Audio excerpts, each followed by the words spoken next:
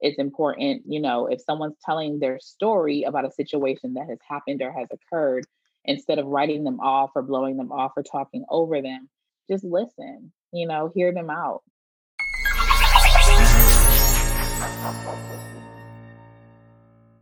I'm Dr. Jen Barna. Thank you for being here with me today on Doc Working, the Whole Physician podcast. I'm super excited to bring to you Dr. Tamika Cross, OBGYN, and her story is so interesting. She's just published a book called What a Doctor Looks Like. And to give you a little bit of background, as a young doctor early in her career, Tamika found that the stereotypes and constant need to be validated did not disappear even after 20 years of schooling that she endured. One of many instances that highlighted this truth was when Tamika found herself on a plane, 30,000 feet in the air, attempting to offer medical assistance to an unresponsive passenger, only to be denied access by crew members who did not believe Tamika was a doctor. After sharing her story publicly and gaining international media attention, Tamika was able to start a viral movement of hundreds of thousands of medical professionals all over the world that joined in solidarity, posting pictures of themselves with the hashtag #WhatADoctorLooksLike. By exemplifying the diversity among doctors, this movement was able to negate the myth that there's one prototype for what a doctor looks like. Besides starting an international conversation of bias in the workplace, Tamika's story became an integral part of diversity and inclusion training at schools and companies coast to coast. I have to say, I am completely captivated by your book, and I highly recommend it. Dr. Cross, welcome to Doc Working, the Whole Physician podcast. Thank you so much for having me. I appreciate it. I'm looking forward to our conversation today. Well, before we get into the why of what motivated you to write this book, I would love to hear a little bit about you as a person and your experiences that caused you to become a doctor. You actually go into a wonderful description of this in the book as well. So can you tell me a little bit about growing up as a child wanting to be a doctor? Yeah. So I am from Detroit, Michigan, and moved out to the suburbs when I got a little bit older, going into elementary school, but still in the Metro Detroit area. And yeah, I've wanted to be a doctor since I was a kid. I know a lot of doctors say that, but I truly did. And my grandmother was probably the only one that I was really close to that was in healthcare at that time. She was a registered nurse.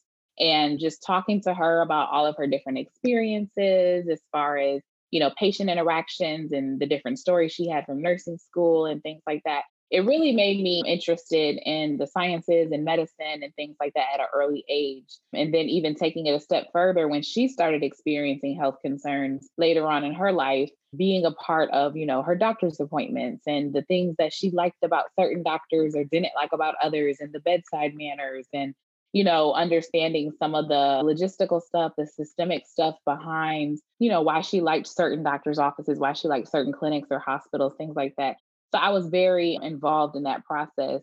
And so I really wanted to be able to be the doctor that, my patients can relate to, be the doctor that my patients can let their hair down, be comfortable with. And so that was probably my earliest inspiration into the medical field. And specifically, I wanted to be the doctor. I wanted to be the one treating the patient.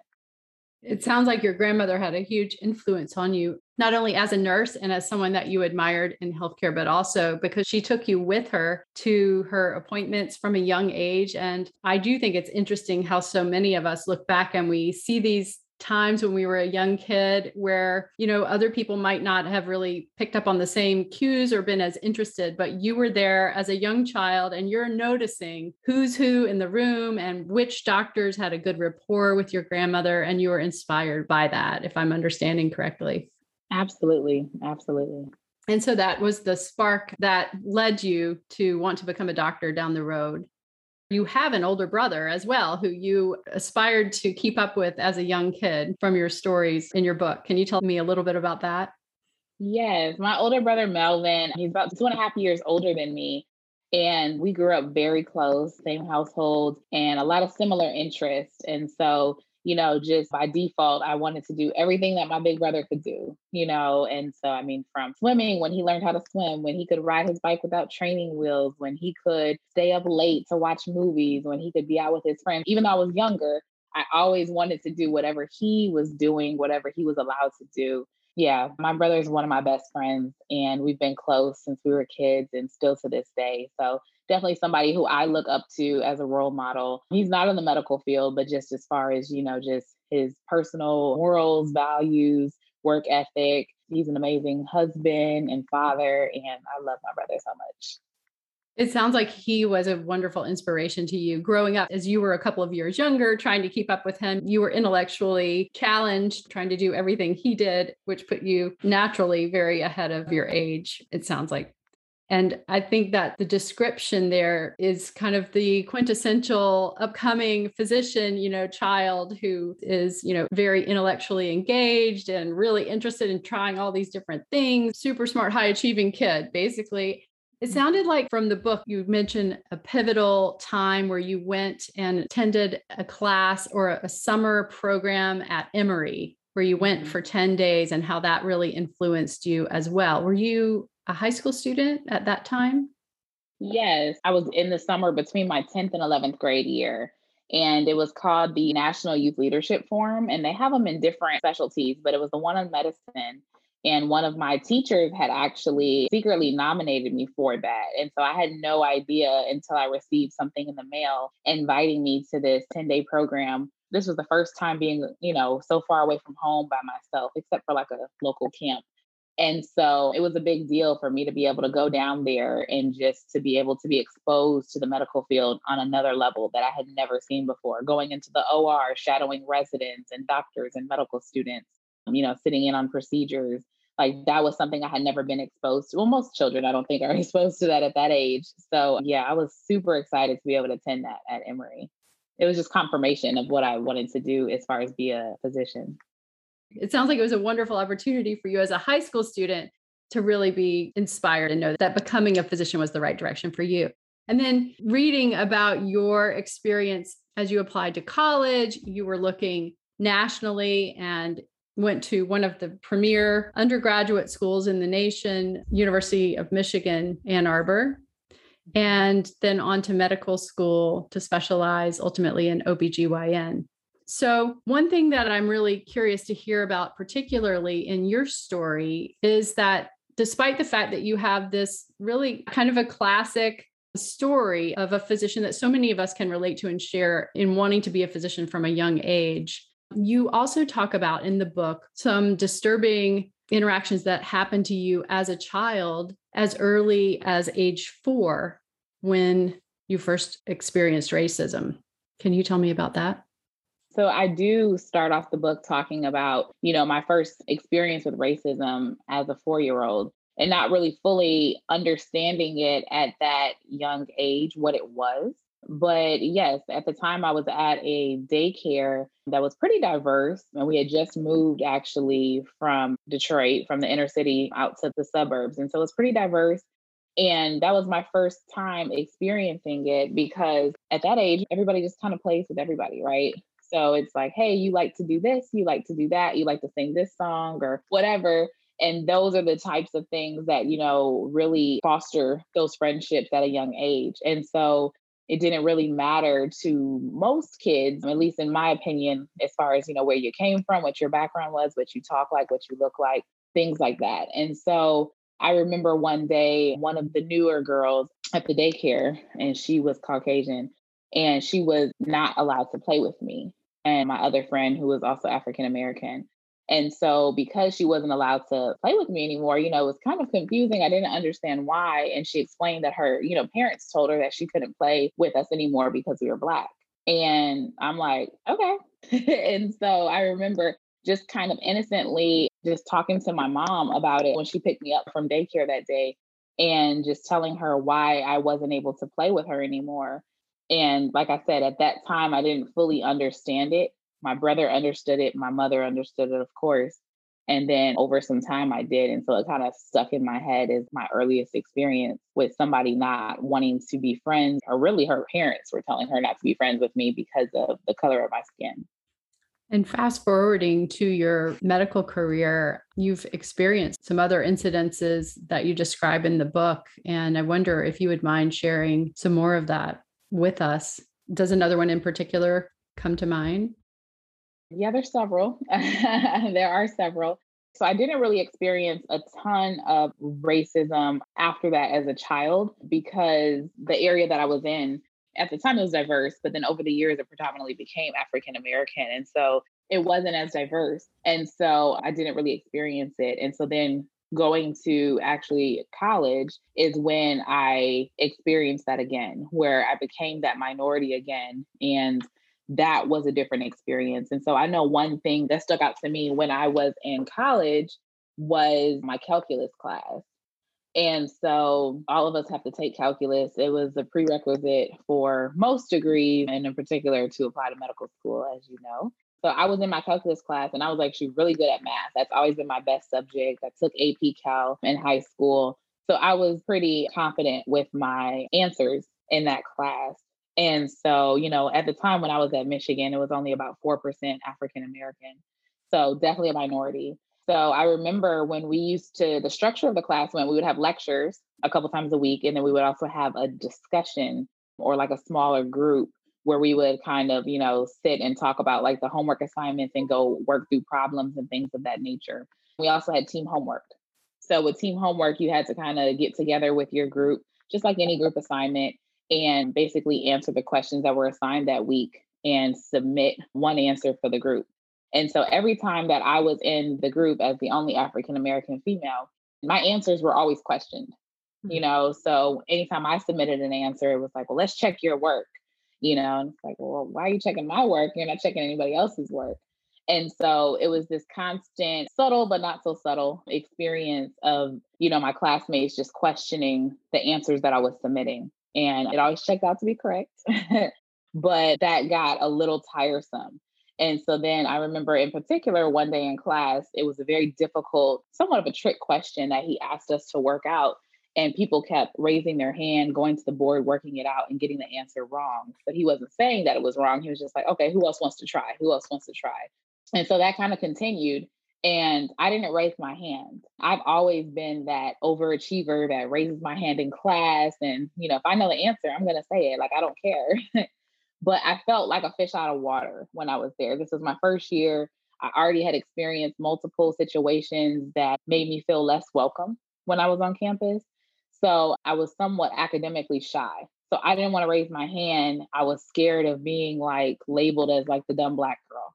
And I had never really felt that way before. So I purposely didn't raise my hand. And my teacher called on me.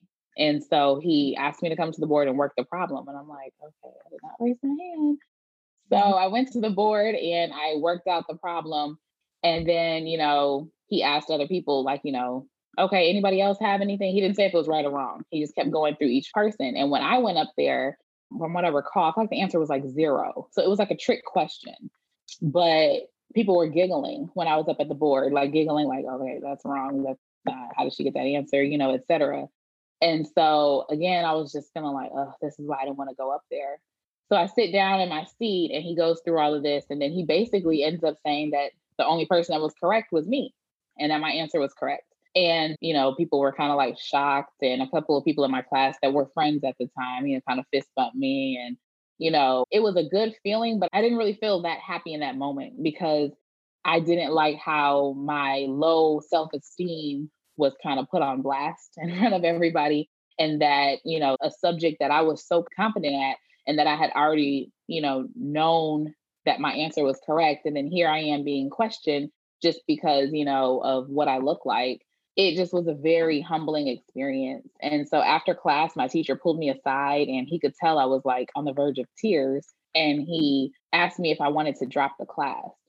And it's funny because I had actually considered dropping the class. I mean, I had to take the class regardless, but dropping that section. I had considered it because I had already felt so uncomfortable with the team homework. And, I was just like, maybe I should just try to switch into another class where maybe it won't be the same experience. But then after class, when he asked if I wanted to drop the class, my teacher was Caucasian as well. I was kind of like thrown off by it. And I was like, well, what do you mean drop the class? And he was like, well, I've been watching and, I can tell that you feel uncomfortable and I don't like the way that, they're treating you. And, you may do better in another class when you're not experiencing this. I mean, it came from a good place, but I think he felt uncomfortable watching that day in and day out. And it's funny because I was planning on dropping it. Then when he suggested it to me, I don't know, like my pride set in. I was like, drop the class. Like, I would never drop this class. Like, yeah, right. It's not a big deal. You're the And, only one to drop that the was the answer, end. right? He needed you in the class. Yeah. And I remember I just had a good experience the rest of the class with him because he just took a special interest in me, I guess. So that was just like my first time. I guess it sticks out to me because all those years of like really not being questioned and everybody knew, like I finished, top 10% of my class in high school and I was in the National Honor Societies and Scholars Plus and I'm here at Michigan on a full academic scholarship. I've never really had my academics questioned. So that was like my first time of people just questioning me, not because I did something wrong, it's because of what I look like or my background. And so it really stuck out to me. And it was a very difficult year to transition back to that when I was at the University of Michigan. It does sound like a painful experience. And as you said earlier, you've had multiple experiences like that, even in medicine as a practicing physician and as a resident coming up as you were becoming a practicing physician. There's a story that you tell in the book of a time when you were practicing with a renowned physician attending who you deeply admired, and you were thrilled to be working alongside of her as a resident. Can you tell me about that story? Yes, that story I'll never forget either. So I was a second year resident at the time. As an OBGYN resident at my program, we really worked with our special care unit or like the high risk obstetric patient. And so we had a patient, she was pregnant and she was admitted with pyelonephritis or kidney infection. And so at that time, basically in pregnancy, they can get really sick, whether they develop an abscess or, if they're not improving on, IV antibiotics. And again, I'm sharing this with, the viewers. I know you know this. But because of that, we were just really concerned with this patient, checking her vital signs, things like that. So she had to leave the unit to actually go to your territory, to the radiology suite, in order to have imaging done because we were concerned since she wasn't improving that there was some type of like perinephric abscess or something like that. So when she left the floor, we went to go check on her, my attending and I. And so when we went to go check on her, she wasn't doing well. She was tachycardic. She became hypotensive. She was lethargic. We were concerned that, she was going into septic shock. So we did call a rapid response at that time. And so, the nurses rush in, when you call a rapid response or a code, the ICU team comes in, the nurses, they bring a crash cart, the ICU attending comes in. So it's just really to get all hands on deck, especially because we're in the middle of a radiology suite at the time. And so that happened. And the first person to arrive was an ICU nurse who was one of their, I guess, top nurses at that hospital. And when she arrived, she was kind of looking around like, what did y'all call for? And so, we gave, SBAR, we gave like a checkout on why we were calling, the rapid response, what the patient was here for, in a quick 1 or 2 lines of what was going on. The patient was still alert and responsive, not as responsive as we would want her to be, but she was responsive. So she said, well, she's talking, she's reading, like, why did you call it a rapid response? Which is not to the level of a code, but it's like the step before. And it's like, well, we're trying to prevent calling a code. So we're trying to get intervention now. So, we're giving her orders, which at that time, it's really not a time as you've probably seen, like in a code, that's not a time to question judgment, question cause. It's like, okay, what do you need? And you get it and you act quickly. And so, at the time we were rattling off, orders to her and she wasn't doing it. I wanted to get an additional IV. I wanted to get some fluids. I wanted to get pressors on deck, things like that. And she was just looking at me blankly. And so then my attending, who was standing there right with me, who's triple boarded in maternal fetal medicine and OBGYN and critical care medicine, and the director at the hospital, she's African American as well. She started rattling off the same orders, like, we need this stat, we need that stat. And she just wasn't really doing anything. She was just sitting here questioning why we were calling this and this was unnecessary. So people are arriving to the scene and she's telling them like, oh, it's no big deal. Patient's talking, patient's fine, blowing it off. And so then the ICU attending, tall white male, comes in and he's like, she's going into septic shock. Why don't we have another IV? And rattling off the same thing that we had just ordered. And she's like, right away, doctor. And she's basically doing all the orders that he's rattling off. And so he kind of saw that dynamic. And so the patient stabilized, she was fine. And then afterwards, he kind of pulled us aside in the hallway, just talking about how embarrassed he was. And, he didn't know why she was behaving like that. But I mean, we all know why she was behaving like that. It could have been gender, it could have been race, because we were two African American women. It wasn't age because, there was about a 40-year age gap between the two of us. So I don't think it was that, but either the fact that we were women or the fact that we were African American, but she was not listening to anything that we said. And so he came in and said the exact same orders. So that did stick out to me as just like, wow, well, I've been undermined and I know I'm just a resident and but here she is. Does she know who she is? Does she know the textbooks that she's written and the papers and the research that she's done all over the country? And, regardless, it's like, we were dressed the same. We all had on the same white coat and the badge. She knew we were doctors. We introduced ourselves as such. So there was really no confusion there. Yeah, it was a very unfortunate situation. Luckily, the patient did okay, but it could have ended very badly for the patient. Absolutely. And that really brings to mind the kind of thoughts that might come through your mind as a resident, which would be, am I being overlooked because I'm a resident? Or is it because I'm a woman? Or is it because of my race? But having her there and having her be a senior person who is nationally well respected, in addition to being highly respected in the hospital and a director, as you said. So that really clarified it. So it was unquestionable. And it's disturbing that you have had to go through these experiences, but I'm especially grateful that you've written this book to talk about these experiences, because I'm sure from talking with other people, knowing that you're not alone, it must be very motivational. Is that the right word to use to describe what is making you be willing to tell your story?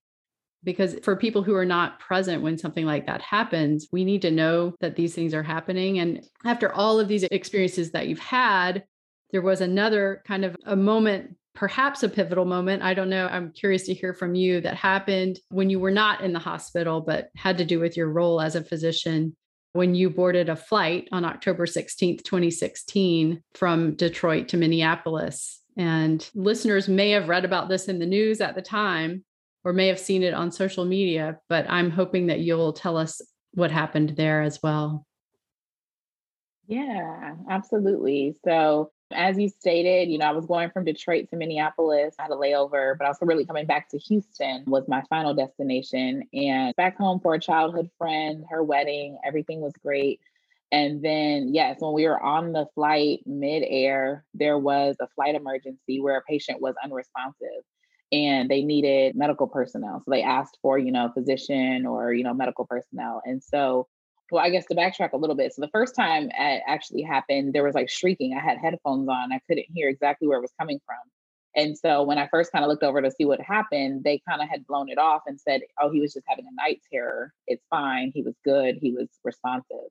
So then when it happened again, they were like, no, we need to get, medical personnel to help. This was just a couple rows in front of me and on the other side of the aisle. And so at the time, the flight attendant was walking to the back while shouting out orders to the other flight attendants to crawl over the intercom on the plane to see, who was on board to be able to assist.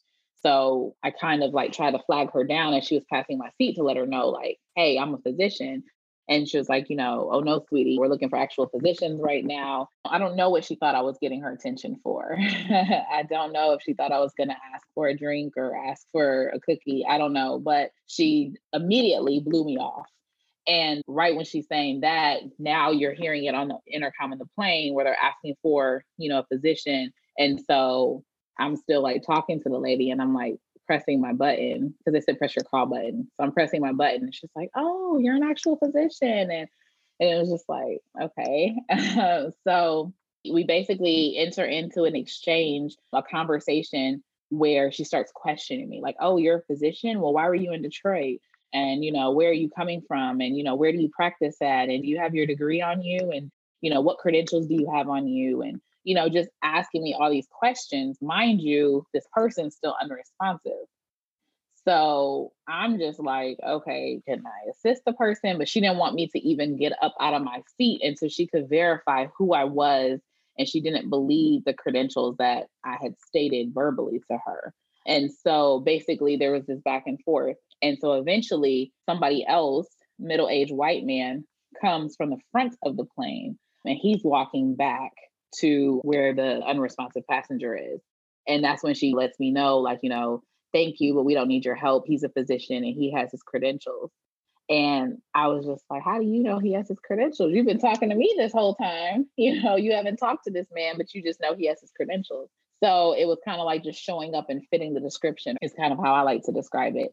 So they let him assist the passenger.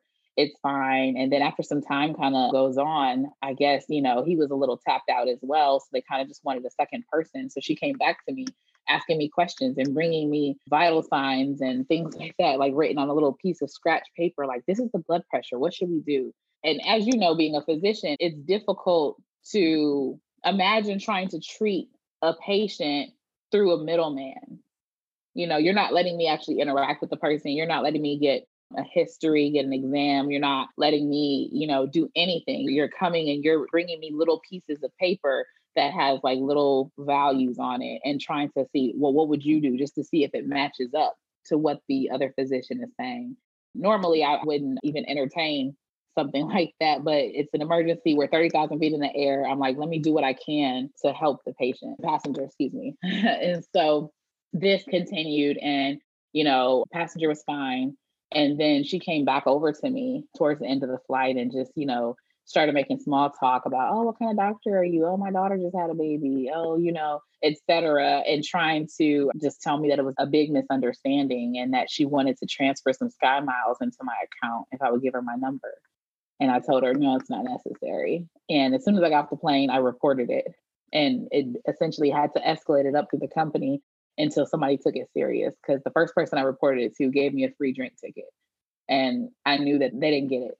They didn't get the gravity of the situation. And I'm like, I'm not looking for a rum and Coke. That's not what I'm looking for. And at the time, I sat on a lot of different committees from a safety standpoint. I was actually a chief resident at the time. So I sat on a lot of the different safety committees at the hospital. So that's just how my brain works. Like, this is a safety issue. How can we prevent this from causing a negative outcome in the future? And so that was kind of the mode I was in. So I escalated it up through the company all the way up to the CEO of the airlines, and basically continued to call and write and meet with them until they revisited their policy. Because essentially they were saying that she did act within the policy of the airlines and that you are supposed to verify credentials and things like that, and that she did what she was supposed to. And that's when I went, with a mentor of mine, just showing, data. And there was actually a recent article in JAMA that talked about that. And in a flight emergency, there's not time for that. You're supposed to be able to state your credentials and then allowed to help. Now, if I was going to sit over here and crack open somebody's chest, yeah, you may want to verify my credentials online first. But, just to do an initial, because let's face it, you don't have to be a physician to assist. If they had a paramedic, if they had a nurse, like, anybody in the medical field would be better than nothing, a flight attendant with no medical training. So they realized how outdated their policy was and how problematic it was. And they actually changed their policy as a result of those continued meetings on December 1st, 2016. So yeah, it was a lot that transpired from that. And I did share, in order to get their attention, because they were initially addressing the issue and the importance of the issue, I did post my situation to social media. And that story is what ended up going viral, unbeknownst to me, when I was on my second leg of my flight. And then that's where all the news stories and television shows and things like that came as a result of that incident. And then that's, of course, with any major company, when they see that, they're like, okay, let's call this woman. Let's see what we can do to figure out what's going on. First of all, kudos to you for everything you've accomplished, because it's difficult enough to just be pre-med and just go to medical school and just be a resident and just be a practicing physician, but to do it with the extra burden of these types of incidents and things that make it more difficult to accomplish all the way through. Along the way, at what point did you decide to tell your story? Because that's another burden, really, to have to tell your story or to feel a need to tell a story, So I'm curious what your thought process has been with that decision. Yeah, I think that incident is really what served as the motivation behind sharing my story, because I shared that one isolated event that happened on the airlines in 2016. And I saw how much it resonated with people all over the country and even in other countries. I had people in other countries sending me some stuff I couldn't even read because it was in other languages. And it really helped me to understand like, wow. And I knew that this was not a unique incident. Yeah, this is an incident that I'm bringing to the limelight because people need to know that this stuff happens. But I know that it happens every day from colleagues and friends. But to understand like how much of an impact that it made, because as soon as I shared my story, all these other physicians from different backgrounds, different gender, nationalities, religions, every different background was sharing their story. And that's where the what a doctor looks like hashtag came from. Because, in that situation, they didn't believe that I was a doctor based on what I looked like, whatever that means. So it's like, well, what does a doctor look like? We look like all different things, different shapes, sizes, colors. And so that's when that hashtag really went viral. I understood that how many people needed to hear that story and how many people could, by me sharing my story, it opened up that door. So when I saw that, it motivated me to want to share not only that one story, as you know, it's only one chapter in the book, but to share all the other stories of the journey that, I had in becoming a physician, because it's very similar to a lot of people's stories who look like me, whether it be another woman, whether it be another African American, whether it be somebody else from, an inner city, whatever it may be. And so that's what really motivated me to share those stories, even though some of those stories, like some of my best friends, they're learning stuff about me from the book that they've never even knew that I encountered, especially, just some of the different identity issues that I had as a light-skinned little Black girl, right? And what that means and how my hair is not like, everybody else's and et cetera. So because of that, it made me want to share my story because I realized that it could motivate somebody else that is starting at that same point or starting at some point in that journey that, hey, you too can become a doctor, stay the course, and serve as like a motivation that, there's no cookie cutter experience that's going to get you to becoming a physician. It's really about perseverance, persistence, and really just blocking out the naysayers and staying focused on the dream and the goal. And that's why the subtitle of my book is Society's Unrealistic Dreams Are Your Attainable Goals, because society tells us so many things is unrealistic. How many people told me I would never become a doctor, including my advisor in college who encouraged me to change my major. And so, if I listened to those people, I wouldn't be the physician that I am today. And so it's really just to kind of serve as motivation as well. I think it's a wonderful point also on what we're terming the new era of leadership in medicine, which we all recognize is sorely needed. And I think we're at the beginning of a transformation now where people typically, when they move up into a leadership role, they're looking at other leaders they know as examples. And it's important to look within yourself and see who you are and how you can lead. And I think you're showing people that by doing what you're doing. And you're showing people as an example yourself that younger physicians can look up to and try to see themselves in you and the example that you're setting. So I think it's a wonderful step that you're taking, even though it is a burden to tell the story, because unfortunately, these things should never happen. And it's crazy to think that in 2021, we are still seeing this. Crazy to think in this century, we're still seeing this. But since we need to address it head on. And I really commend you for doing that and for opening this door for so many of us. Thank you. Thank you. And is there anything that you would advise a younger physician at this point, if you were, say, looking back to yourself and thinking, with everything that you know now, what would you say to your younger self? I would say to myself or to any other young aspiring physicians, stay the course. And there's going to be a lot of things that happen along the journey. It's not going to be a straight path, right? It's not a straight path for most of us. You're going to have, some bumps in the road, some curves, things of that nature. But it's important, if that's really what you want to achieve and that's your goal, that's your dream, don't let anybody tell you that it's not attainable or that it's not possible for you to do that. And I think it's also important about what decisions you make and who you surround yourself around. And so I always tell people, that's really, really important. So for me, even though like my grandmother was my inspiration in becoming a physician, she wasn't a physician. She was an RN. And her journey back many years before mine is going to be very different. And it's because of a track to go to nursing school, right? And so I didn't have another physician in the family to look up to or to really kind of teach me this blueprint.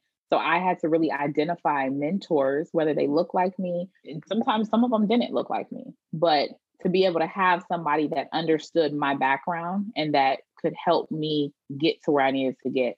And so sometimes you have to put yourself in that uncomfortable situation and get outside of your comfort zone to be able to identify people that can help you get to where you need to get. And you really have to drop the pride sometimes to do that. And I do think that sometimes it can be more helpful if it's coming from somebody that looks like you, because some of the struggles that you're having along the way may be specific to what you look like and they can relate on a different level. So, like when I went through that, one of my mentors, the director I was talking about, Dr. Whitty, when I went through that, that was a good person for me to go through that with because I could talk to her about it because I was discouraged after that. And I was like, well, there's no hope for me. You're near retirement and you're still dealing with the same, things that I would think is over and done with and is in the past. Did you see your reaction being different from hers in that situation? It was. My reaction was different from hers. She was appalled, but hers was a little bit more desensitized. And it's like, because you get used to dealing with it so much that we become desensitized to it. And that's kind of how I was getting. But that situation, I was like, this is a big deal. And so I wanted her to be more outraged. I was like, are you angry? Are you like I'm angry, And so it was a different reaction. And so it really took, her pulling me to the side and kind of talking through that I don't think everybody would be able to do if they couldn't relate to that experience. And she had 100 different experiences like that in the past through her journey and becoming a nurse and then becoming a physician after that. So she had both in her past. So, yeah. How would you advise someone who is dealing with a situation similar in any way to that? Yeah, I mean, I definitely think, like, again, as far as, having a good, solid mentor that you can kind of talk through those situations with, whoever you identify as such, is important. And I also think it's important to really, you have to pick your battles, right? You have to pick your battles. So it's going to happen. And you have to know that it's going to happen and it's going to happen again and it's going to happen again. And how you react to the situation makes the world of difference. And so sometimes I think we just learn to just brush it to the side. We don't want to be labeled as aggressive. We don't want to be labeled as, a troublemaker. We don't want to be labeled as anything disruptive. And it depends on where you go, but we are kind of like, once you get into that position, sometimes people make it feel like, you're lucky that you had this chance, And we're conditioned that way in medicine in general. We don't make waves. You take whatever is put on you and you just do whatever you can with it. Don't complain. Yeah. That's the culture already. And then. Yeah. And then there's definitely another element or another layer to it. I think being a woman, and there's another layer to it being a minority, an African-American, or, another person of color. So I think that those are important layers because when you think about women, especially like if you're in a competitive field or you're in a surgical specialty, it's almost taught like, if you want to roll with the big dogs, suck it up. They're going to talk about different. I've had times in the ORs where they're saying like sexist things and you're just, told to just be quiet and ignore it. And for years, it's been a male dominated field.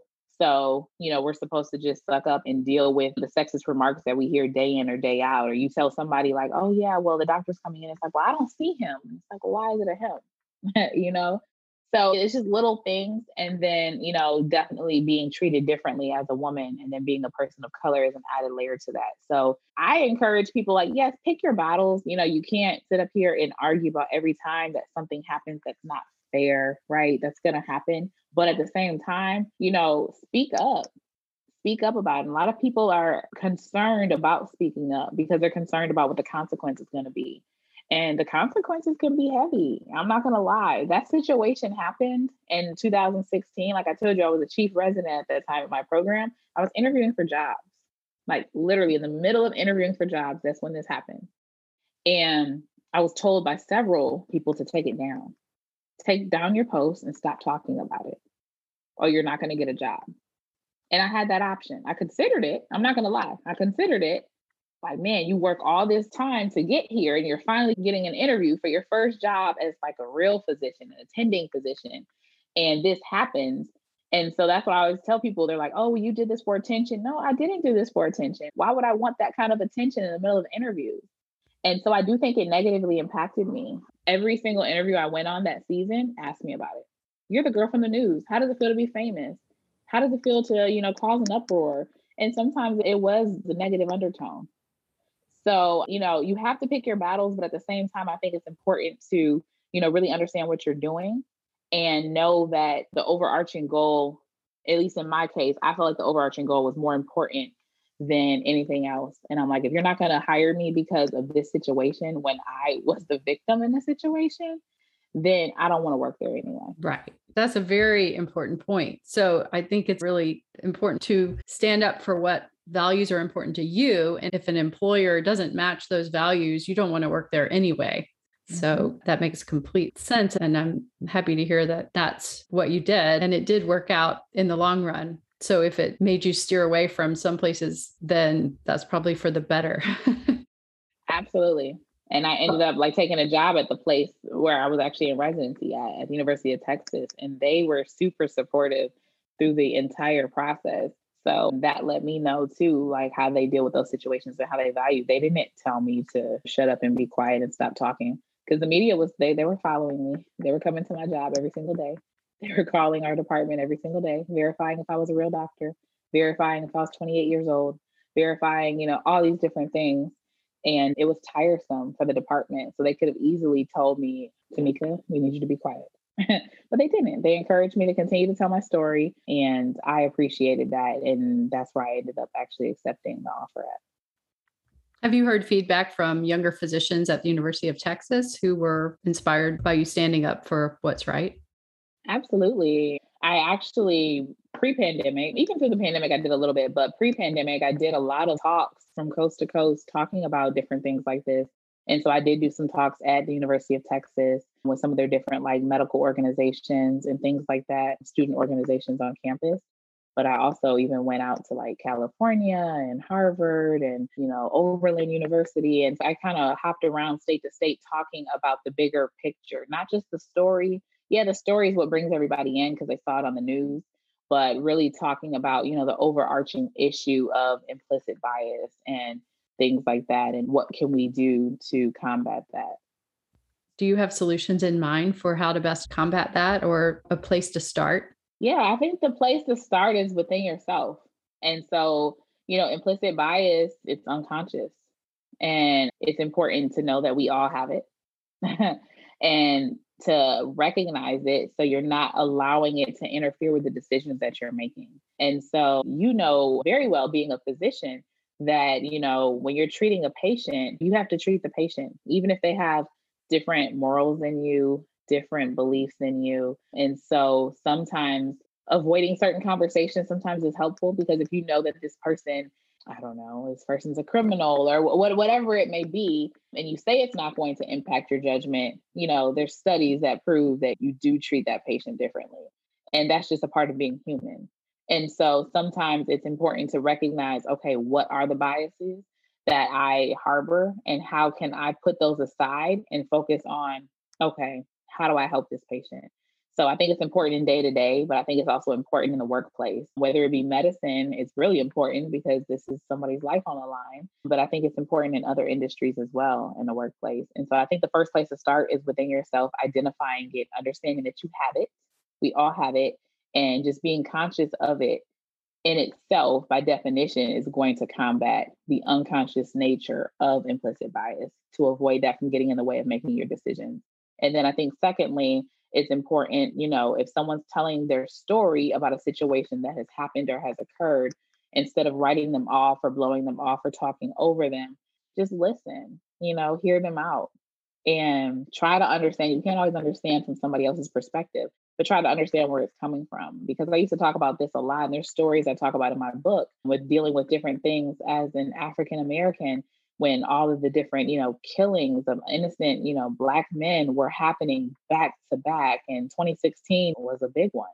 And so, when I talk about stuff like that to my classmates, and some of them are just like, oh, yeah, well, they deserved it, or they did this, or they did that. And it's just like, that's probably not the best approach. Like, just hear me out and think about, how do I feel every day? How do I feel going through? Well, you're not a problem. You're not this, you're not that. And it's like, that could have very well been my dad or my brother or my nephew, my grandpa or whoever. And so just, I think, trying to understand instead of just blowing off somebody's situation. I think that's important as well. Definitely. Very important and very well said. This is Dr. Tamika Cross. Her book is What a Doctor Looks Like, just came out in March of 2021. And I really appreciate you taking the time to come on the podcast and tell us about your story, tell us your insights into implicit bias and what we can all keep in mind and try to do to move our culture forward in medicine to improve it. Thank you so much for coming on Doc Working, the Whole Physician podcast. Thank you for having me. I've enjoyed our conversation.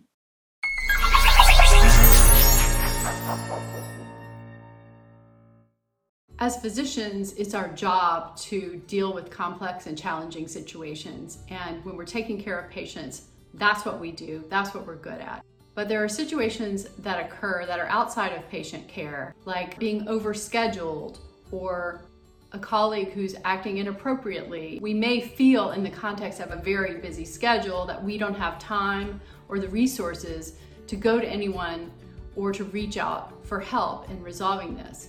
But what if you were part of a community of like-minded physicians where you could go confidentially and discuss these issues and look for solutions and hear about experiences of other physicians and how they've solved similar problems, facilitated by a group of experienced coaches who specialize in working with physicians, so that you could go back to work, fix these problems with confidence, and get on to enjoying your life again.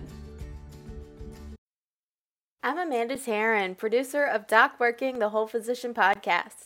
Thank you for being here. Please check us out at docworking.com, and please don't forget to like and subscribe. Thank you for listening.